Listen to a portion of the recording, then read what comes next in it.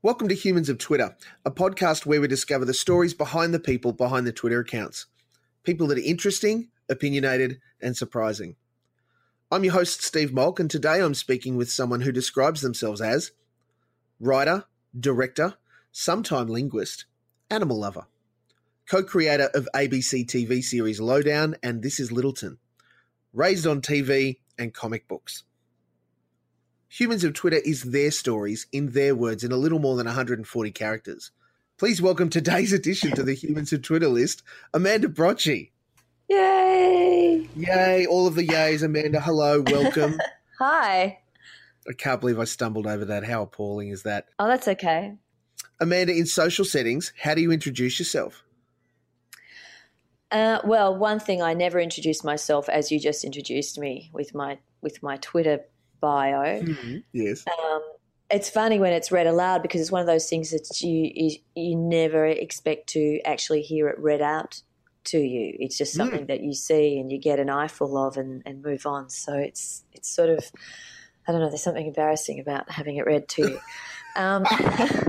Does that mean you'll change it? No.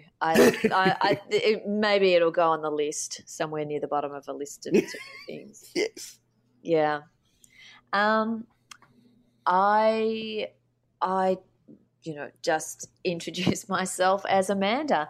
I mean, these days, I think the art of introductions is a little bit of a lost art, but occasionally people do, and especially in America, actually, where I am now, people do give formal introductions of who you are and what you do, and so give something for the conversation to start for whoever you're being introduced to, and you don't really have to say those things yourself.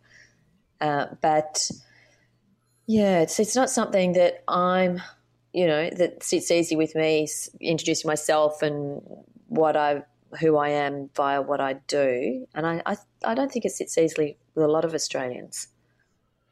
There's elements of that tall poppy syndrome feeling, isn't it? That if people know that I do things and it's kind of good, then they might have a go at me for it.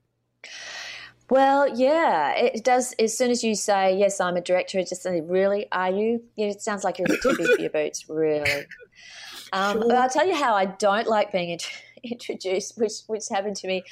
I was at a brunch, a sort of a boozy brunch, and it was a beautiful house at a mutual sort of a friend of, particularly of Adam's, and there was a bunch of people all in the film industry, and the host was fantastic, and she introduced Adam. She said, so everybody, this is Adam Zwar.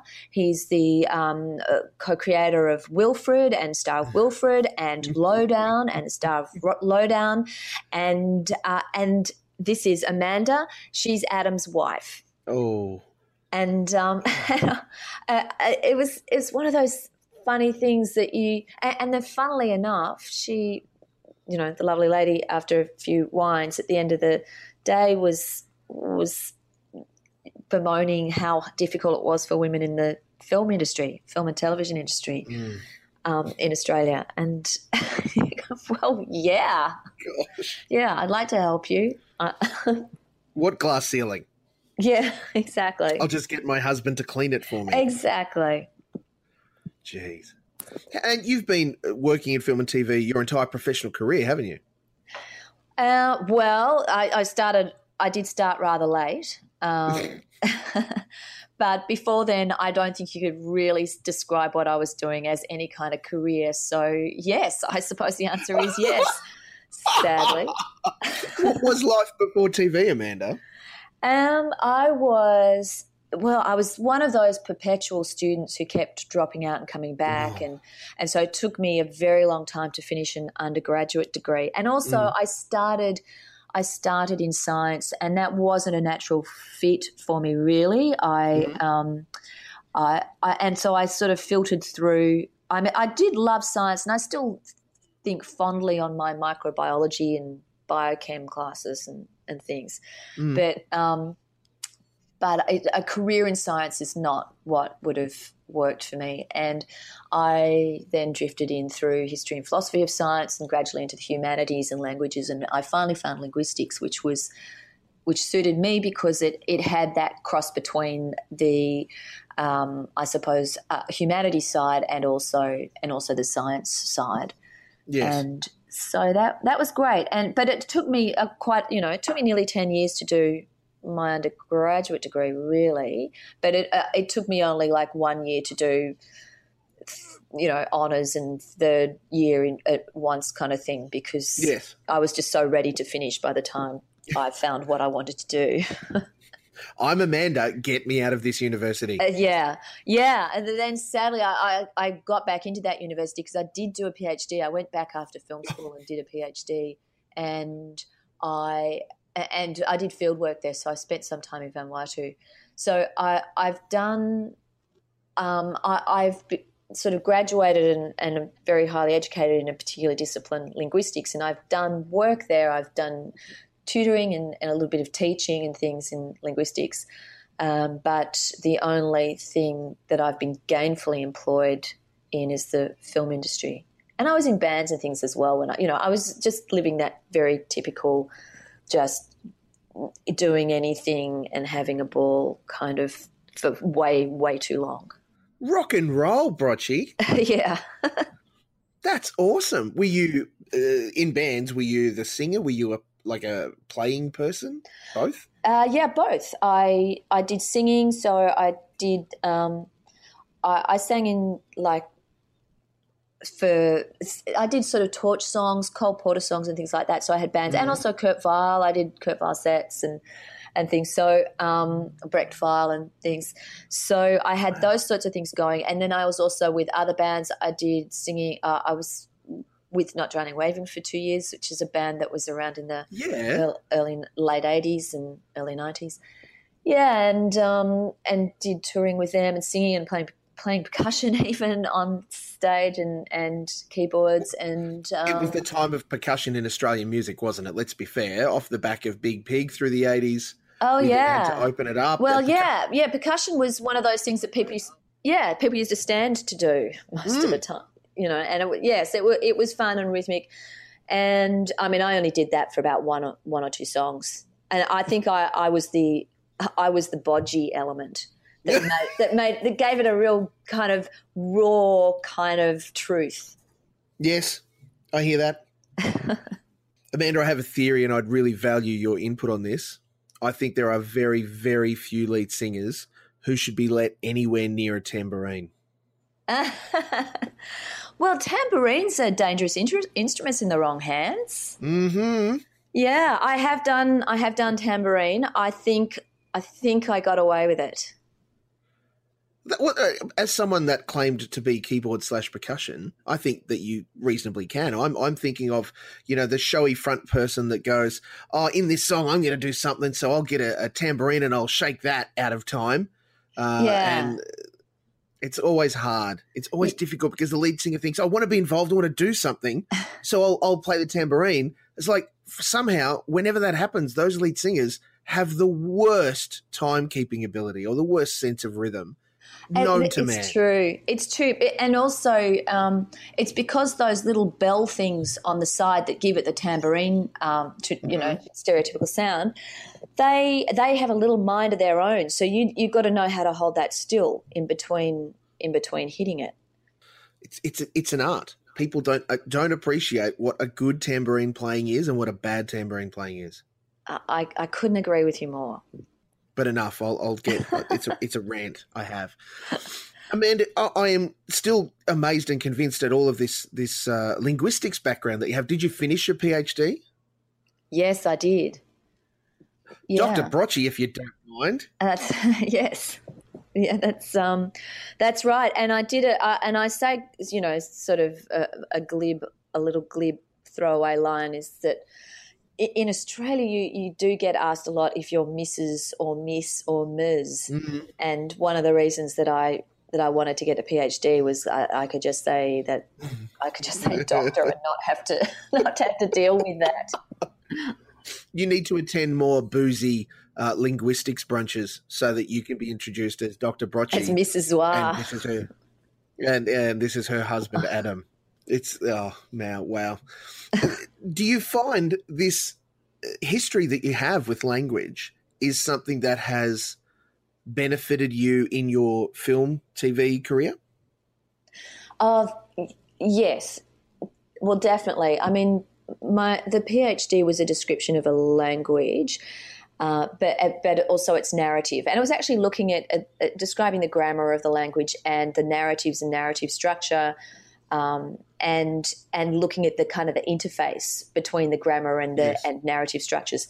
And but that sort of training as a linguist is incredibly transportable, not just for being able to learn languages quickly, but just looking for patterns and recognizing structures. And so, you can sit in front of a TV show and have a look and quickly work out the beats and the acts and so on. So it's very transportable skill, that linguistics training. That would mean then in a writer's room, particularly a comedic writer's room, which I know you've sat in more than once, that could make for some interesting discussions about how this should be phrased, or where we're headed, or how to build to the punchline. Yes. Well, I guess you'd think so, but I don't think I've ever kind of bought any of that out in that situation, because I think it's something that I would probably use privately and work things out privately, but to become that cerebral about something when you're actually creating a show or writing a script, I think that would kill the vibe a little bit. Just because it's comedy, or period? Well, you probably would have a little bit more leeway in a drama writing room to start talking about those sorts of things, maybe. But I probably don't have quite enough experience in writers' rooms to really comment on that. But I tend not to sort of say those sorts of things, those sorts of kind of egghead things in those rooms. Do you? I know if it was me, I would absolutely use these skills to analyse the way, particularly politicians speak to us publicly, and those sorts of things. Do you find yourself doing that, either for fun or just out of, sheer morbid fascination? Yeah, I absolutely do. And when I went to do the PhD, I was really interested to do that kind of sociolinguistics topic of having a look at analysing the way people use words, and that would have been great. And I ended up I went to my old supervisor who supervised my honours thesis, and he was completely all about describing languages, and he steered me away from those sort of pop linguistics kind of topics and into the slightly more esoteric stuff, but stuff that in fact has a much more practical application, because for that community they had no writing system, so I developed a writing system for them. It's a way of helping them possibly maintain the language, because the language is endangered. So it had that application. But no, I just love listening to how to debating styles, because rhetoric and all that is also something that I did study in discourse analysis in the course of my studies. And so there's just rhetorical structure and rhetorical analysis, but there's also definitely the loaded ways people, the certain words that people use to load up what they're saying, emotional triggers and things like that to manipulate people. And I find that interesting. And I have to kind of not get too engaged with that, because I start to get really angry about that this is basically the better salesperson, the one that's using those kinds of triggers to manipulate people. It ends up being the one in power that's making decisions that is affecting everybody. So that kind of makes me really want to write long essays and publish them, or something about what's happening. And occasionally I do see people do that, and I find it interesting when I'm reading that kind of analysis of politicians' speeches, particularly in election cycles. As we seem to almost permanently be in Australia, and America is full bore in the midst of. Did you know, Amanda, there's never been a better time to be an Australian? An Australian in Australia or an Australian in the world? Oh, look, you can complete it how you like, but certainly our Prime Minister currently loves reminding us that there's never been a better time to anything. Well, yeah. I mean, there is definitely he's in a definite lovely bubble there, I think. I mean, it's very interesting that to see Australian politics now a little bit from afar. I watched Insiders this morning, so that was really fun. I'm trying to maintain our Sunday morning ritual of pancakes and Insiders, and I can do it now. I just have to watch it online. But that was really fun. Well, through amazing technology, you can even watch it live these days. So yeah, bad timing for us though. Amanda, what is your experience of family? Oh, wow. Do you ask everybody this question? I ask a lot of people that question. I have a broad list. Not everybody gets the same questions. Oh, okay. My experience of family, well, my immediate nuclear family at the moment consists of me and Adam and our 2 cats, who we flew over to LA. Yeah, poor little things. But they're happy now. This is a serious move, you guys relocating to LA. It's not just we're doing it for 6 weeks. Well, the problem is that we can't do it for 6 weeks because we wouldn't be able to leave our cats for 6 weeks. Otherwise, that would have been an option. Yes. So it's one of those things that once you've got children are transportable, but cats are, you really have to decide where you're going to be, one place or another. So because we wanted to have a crack at LA and this whole industry here, we couldn't just be based in Melbourne and make a lot of trips. We actually had to come over and be here for a while. So we may go back again within the lifetime. I'm quite sure we will go back within the lifetime of our cats. They might have to make that trip back again. But unfortunately we couldn't just if you didn't have pets, it would be a whole different thing. We probably could have stayed in Melbourne and kept working there and then just kept coming over for meetings and maybe stayed for like a month or 2 months at a time. But we had to make a decision about that. So that's my immediate family. But when I think of family, I think of my family, my sister and my mum and sister and her kids as well. So I immediately go to the outer family, I suppose, or the nuclear family from when I was a child. Which is lovely to have those extensions and connections, isn't it? Yeah, it's great. It's great, particularly since we don't have kids, and so we've got kids in our life through my nieces and nephew. You've got 2 cats. We've got 2 cats. I don't call them kids. I mean, if they were children, they would by now be going to school. They would be so much less trouble. They would be going to school. They'd be talking to us. We could explain things to them. But they just hang around and just, follow us around the place and have cuddles and do all that. And they never change. They never learn anything. Have you given your cats, and I apologise if this is getting too personal, have you given your cats human names or are they more animal-style names? No, we've given them human names.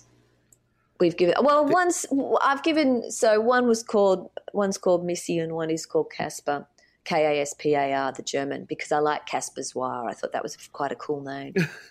Even both. I think you get away. That falls into that nice grey area in between, I think. Yeah.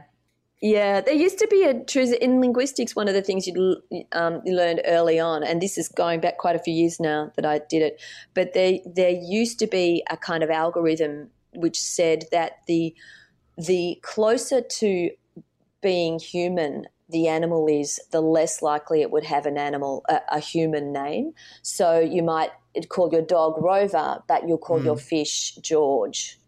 So it was. So that used to be the case, but I don't think that's the case. That's broken down a lot in the intervening 15 or 20 years since I learnt that little tidbit. But it's only broken down because celebrities call their kids Apple and Brooklyn. I totally agree that it broke down. The first sign of the cracks in the whole system occurred when people started calling their kids interesting names. Interesting. Best news ever. What for you is a source of strength? Oh, well, that's easy. It's meditation and yoga. Yeah. And also, of course, my husband, but he's not listening. You don't have to add him in just because. He might listen. In fact, he probably will. He's very lovely that way. But that if everything else in my life left me, I would always have meditation, and it becomes a kind of an infrastructure that it gradually sort of makes you stronger and stronger and stronger. And I've been doing it for years. So yes, it's something that you don't need anything to practice it, and then ultimately you don't need anything if you've been practicing it long enough. Yes. So what does it deliver you above other things that makes it your go-to, place to be? Well, it gives me my sense of it gives a true sort of self-confidence, I suppose, because you experience the self as opposed to your persona or the outward extension of yourself. So you experience a disposition where you are completely fulfilled. And I don't think that there's nothing like that. I mean, there are drugs and various rides and experiences that give you a state where you are completely absorbed, but then as soon as those things finish, that state of mind and state of being finishes along with it. But with meditation, that state of being and state of mind actually just continues to grow and expand, even when you're not meditating. Wow. Meditation isn't something that I've done. How could I start? Well, I mean, what I did was I actually tried a few different meditations when I first learned. And then ultimately the one that stuck and the one that made most sense was actually TM, Transcendental Meditation, I learned. And I learned that quite a few years ago. And I happened to learn it from a guy who was also a doctor. So it was actually great because I got half of I was a poor student at the time, and I got half of it on Medicare or whatever. So I really didn't pay that much money for it. But so that's something that has. Well, since then I've done more techniques and I've sort of expanded that routine in my life a bit over the intervening years. But that's the one that I learned. Amanda, what's your favourite TV show? I would have to say Mad Men. I think there wasn't that really. For me, has absolutely everything. It had the drama and observation of humans, and it had comedy, incredibly witty, and it was one of those things that I would go into a deep hole when I was watching it, and then it would suddenly and then the credits would come up, or actually worse than that kind of pause. that where you go into black and you go, oh my God, oh my, it's finished. And that it's something that completely absorbed me. And so that, I really did love that show. First of all, correct. Secondly, there is a lot to love about it, isn't there? I mean, everything from the writing, the performances, the style, the fact that they really set a whole new standard around not even just period drama, but the way that you dress a set to become an extra player in the performance. It's just incredible. Yeah, and the layers. So I remember it's Matthew Weiner, isn't it? Yes. Talking about the fact that in any era, obviously you didn't buy everything the year that you're in. You have layers which represent things that you might have bought or when you had when you were a child or whatever, and so you're layering that into the art direction, and it just suddenly gives it a depth. There's so much to love about it. Now, in the same vein, obviously you're someone that enjoyed Mad Men week to week on the whole. Are you a fan of the binge watch? Yeah, and in fact we did binge watch Mad Men, and we had to. We couldn't bear doing it week to week, so we would just we'd record them, and we'd save up, and then every few weeks, and then there'd be a media blackout, and then every few weeks we would do 3 or 4 in a row and catch up, and then so basically we would watch 3 or 4 in one sitting, or maybe we'd watch one a night each night for 3 or 4 nights, and that way, because we just found just watching one a week, that's like being drip fed heroin or something. It's just well, that makes it sound really bad, but just getting a tiny little bit of it and then nothing for a week, that would be torture. The first one's always free, Amanda. It's interesting because I'm consumed by television. That's, I think, a known fact. And don't mind a good binge, but I do find that there are some shows like your Mad Men's and even your Breaking Bad's, Better Call Saul's, House of Cards, those kind of things. You can sit down and watch them from an achievement point of view. Yes, tick, I have watched the new season of House of Cards. However, to have those moments where you go, I'll watch 1 or 2, maybe even 3, push it to 4 in a sitting. But I think then just to have the time to go, I need to stop and process what I've just seen and possibly even talk about it with someone that has watched it with me or has gone through a bit of that same process. Because the way the writing is built, and I know that Netflix writing is different to, say, your week-to-week serialized television drama, but there's just so much in all of this good stuff these days that if you were to say to someone, hey, I think you should watch season 1 of True Detective, if they were to sit down and binge watch all 10 episodes of that, they're going to miss so much. Yeah, you're right. I mean, and that's actually one of the lessons of meditation, that the way meditation works is that and now I'm going to go to another analogy, is say you want to dye a white cloth yellow, you dip the white cloth in the yellow dye, and then you take it out and you let the sun dry it, and then you dip it again, and then you do it. And that's how it's the taking it out and letting it dry that actually stabilizes the color. And so I suppose what you're saying, and with the meditation, that's that you go in and out of activity. So you meditate, then you come back into activity, and gradually that feeling of being is stabilized throughout when you're active as well.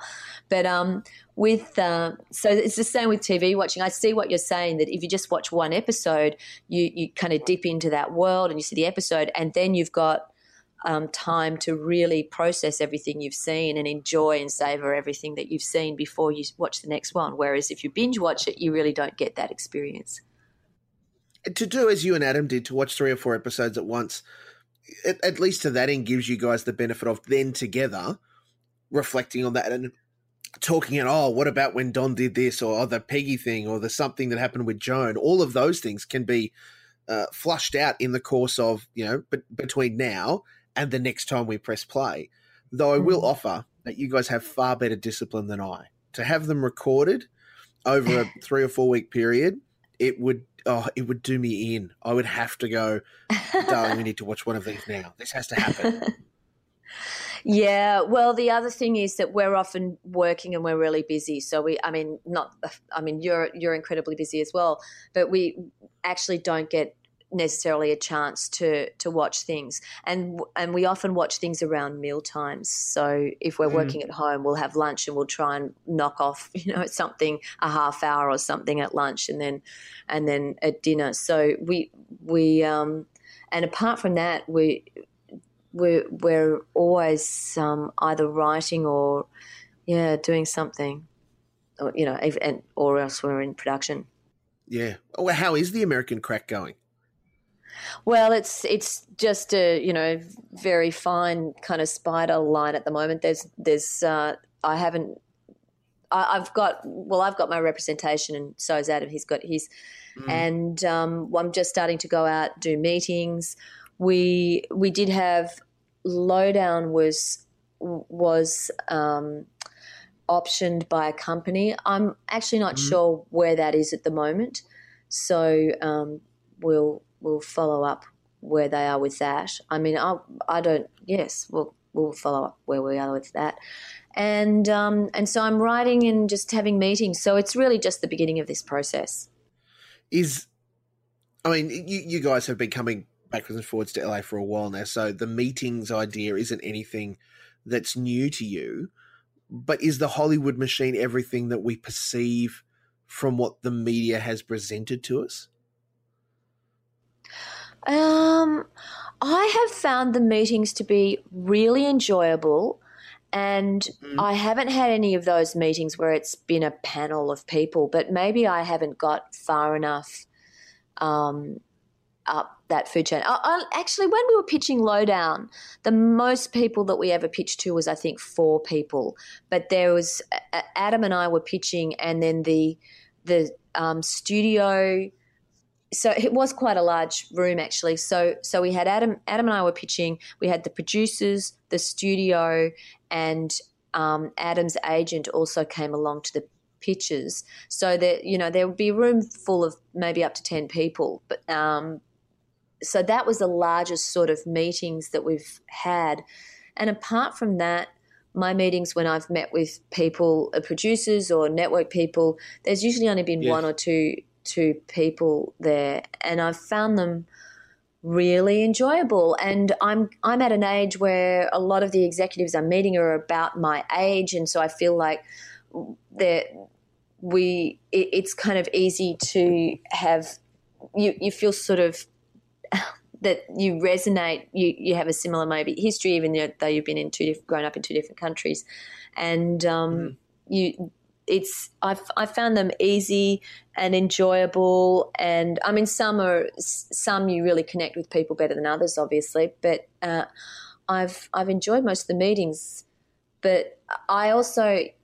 Yeah, even when I was getting representation and things, it was only ever 1 or 2 people I was meeting with.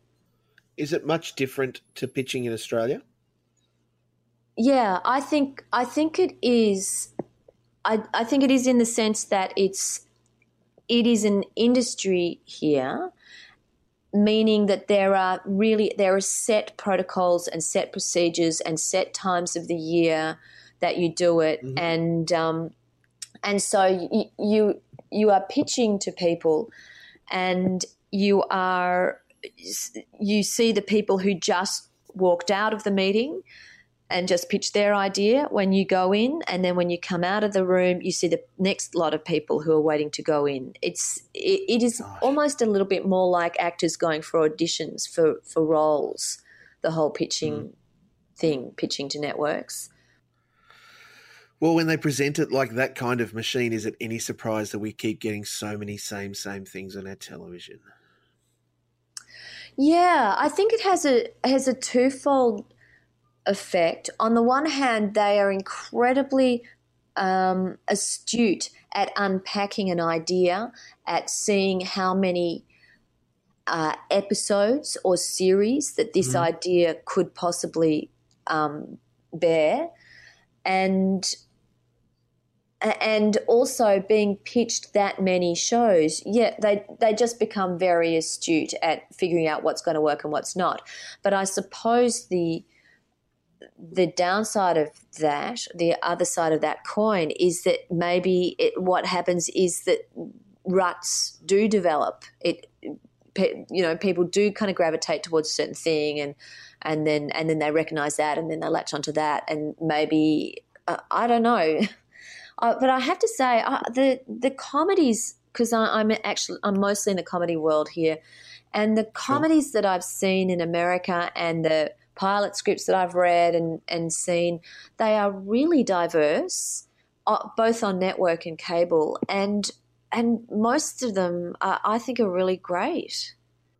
We are in an interesting time from a sitcom perspective when we look at American television, because we have, I guess if we put into account things like Blackish, Fresh Off the Boat, Modern Family, and Big Bang Theory, as four very different, but also four extremely different topics to focus a sitcom around. You would never have had a gay couple with child in a sitcom, I'm going to say even 10 years ago. You would never have made a sitcom about nerds 10, 15 years ago. Having a sitcom about an immigrant Asian family, ever? I don't think we've ever seen that in America. And short of Sanford and Son and The Cosby Show, for something like Blackish, which is, dad's an idiot and everyone else is smart, that in itself is kind of new as well. So it's a crazy time. Just please no more. Don't get in bed with Chuck Lorre, please. That's all I ask. Don't get in bed with No, I have been standing very close to Chuck Lorre at one point, and I have to say, I think Mom is a great show. I've only seen the pilot and maybe a couple of other episodes, but I thought that was great. I thought the pilot was fantastic, and I take my hat off to him. He knows how to make a sitcom. Right to a demo, yeah. Yeah. And that's the thing with so many Lorre productions now, both under his belt and in production. This is a guy who is, as much as some of his stuff can be derivative, is at the top of his game because he knows how to write to a demographic, and that is exactly what networks are after, isn't it? Yeah. Oh, yeah. I mean, I think, he's probably had misfires. I don't know, but I was really impressed with Mom. I thought it was great, but Alice Janney's fantastic. I thought she was really wasted in it. Oh, really? Well, she was literally wasted a lot of the time. I mean, not literally, but playing somebody who was wasted. Yes. Look, the Alice and Janney fan club podcast, that can be later. Yeah. What are you going to achieve in the next 12 months? Well, this is what's so amazing. I have no idea. I do not have a clue. And so it's a funny, time to ask that question because I really don't know. But what I do know is whatever, if I have the potential to achieve things here that I probably don't have the same potential in Australia necessarily. But on the other hand, I could end up coming back to Australia without getting any work or getting a show up. So that's the risk you always take. So it's a very interesting kind of space to be in at the moment. Or you could get 7-Up, Lorre style. Well, yeah. Yes, for sure. I will not rule that out. Let's hope for some nice intermediate amount. Yeah, I think so. That would be good. Excellent. Well, Amanda, thank you so much for the chance to chat with you today. Please know that the things that you said are very special and that you're a highly valued person. Thank you so much. Thank you, Steve. It was really lovely to chat to you. It's very enjoyable to chat with your good self and to learn so much about the Doctor. Amanda, are there any, obviously you're on Twitter, are there any other social accounts that you want to admit to? I would just Instagram, really. But I've only just I've only just sort of started that, and I really should do it more. But because photography has always been an absolute passion of mine. I love taking photos. And so I started on Instagram, but I came to it quite late. And so, yes, I haven't really I haven't quite got my community there yet.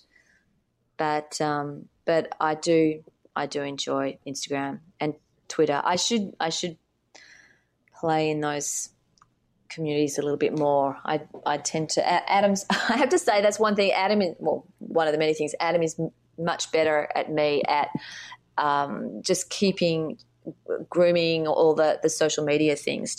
Grooming. That's a very bad word to use. Isn't it? I was just thinking that. Wow.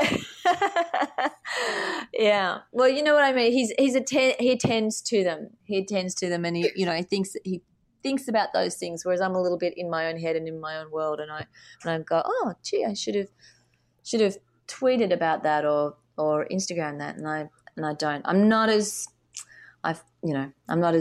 attentive to it as I should be. But I really enjoy. I do get on there, and I do enjoy seeing other people's stuff. There is a lot to be said, though, for living the moment rather than seeing it through a screen, isn't there? Yeah, for sure. For sure. I do think that. I think you kind of go through phases of social media, and I think when you're in that thing of sharing on social media what you're doing, that's a really nice phase to go through, and then you might kind of just pull back a little bit and start to be much more in your own world a little bit, and then you might go out a bit. Yeah, it's something. It doesn't have to be the same all the time. My only advice when it comes to Instagram, Amanda: cats, food, you'll win. Well, it's funny you should say that, because the last thing I did was an Instagram of a cat in a pantry. So I've got the quinella. People tune in. It's a winner. Go and get on Amanda Brocci's Instagram. It has everything. Cats and food. This has been Humans of Twitter, and I can confirm that @Amanda Brocci is indeed human. Thank you. I can confirm that too.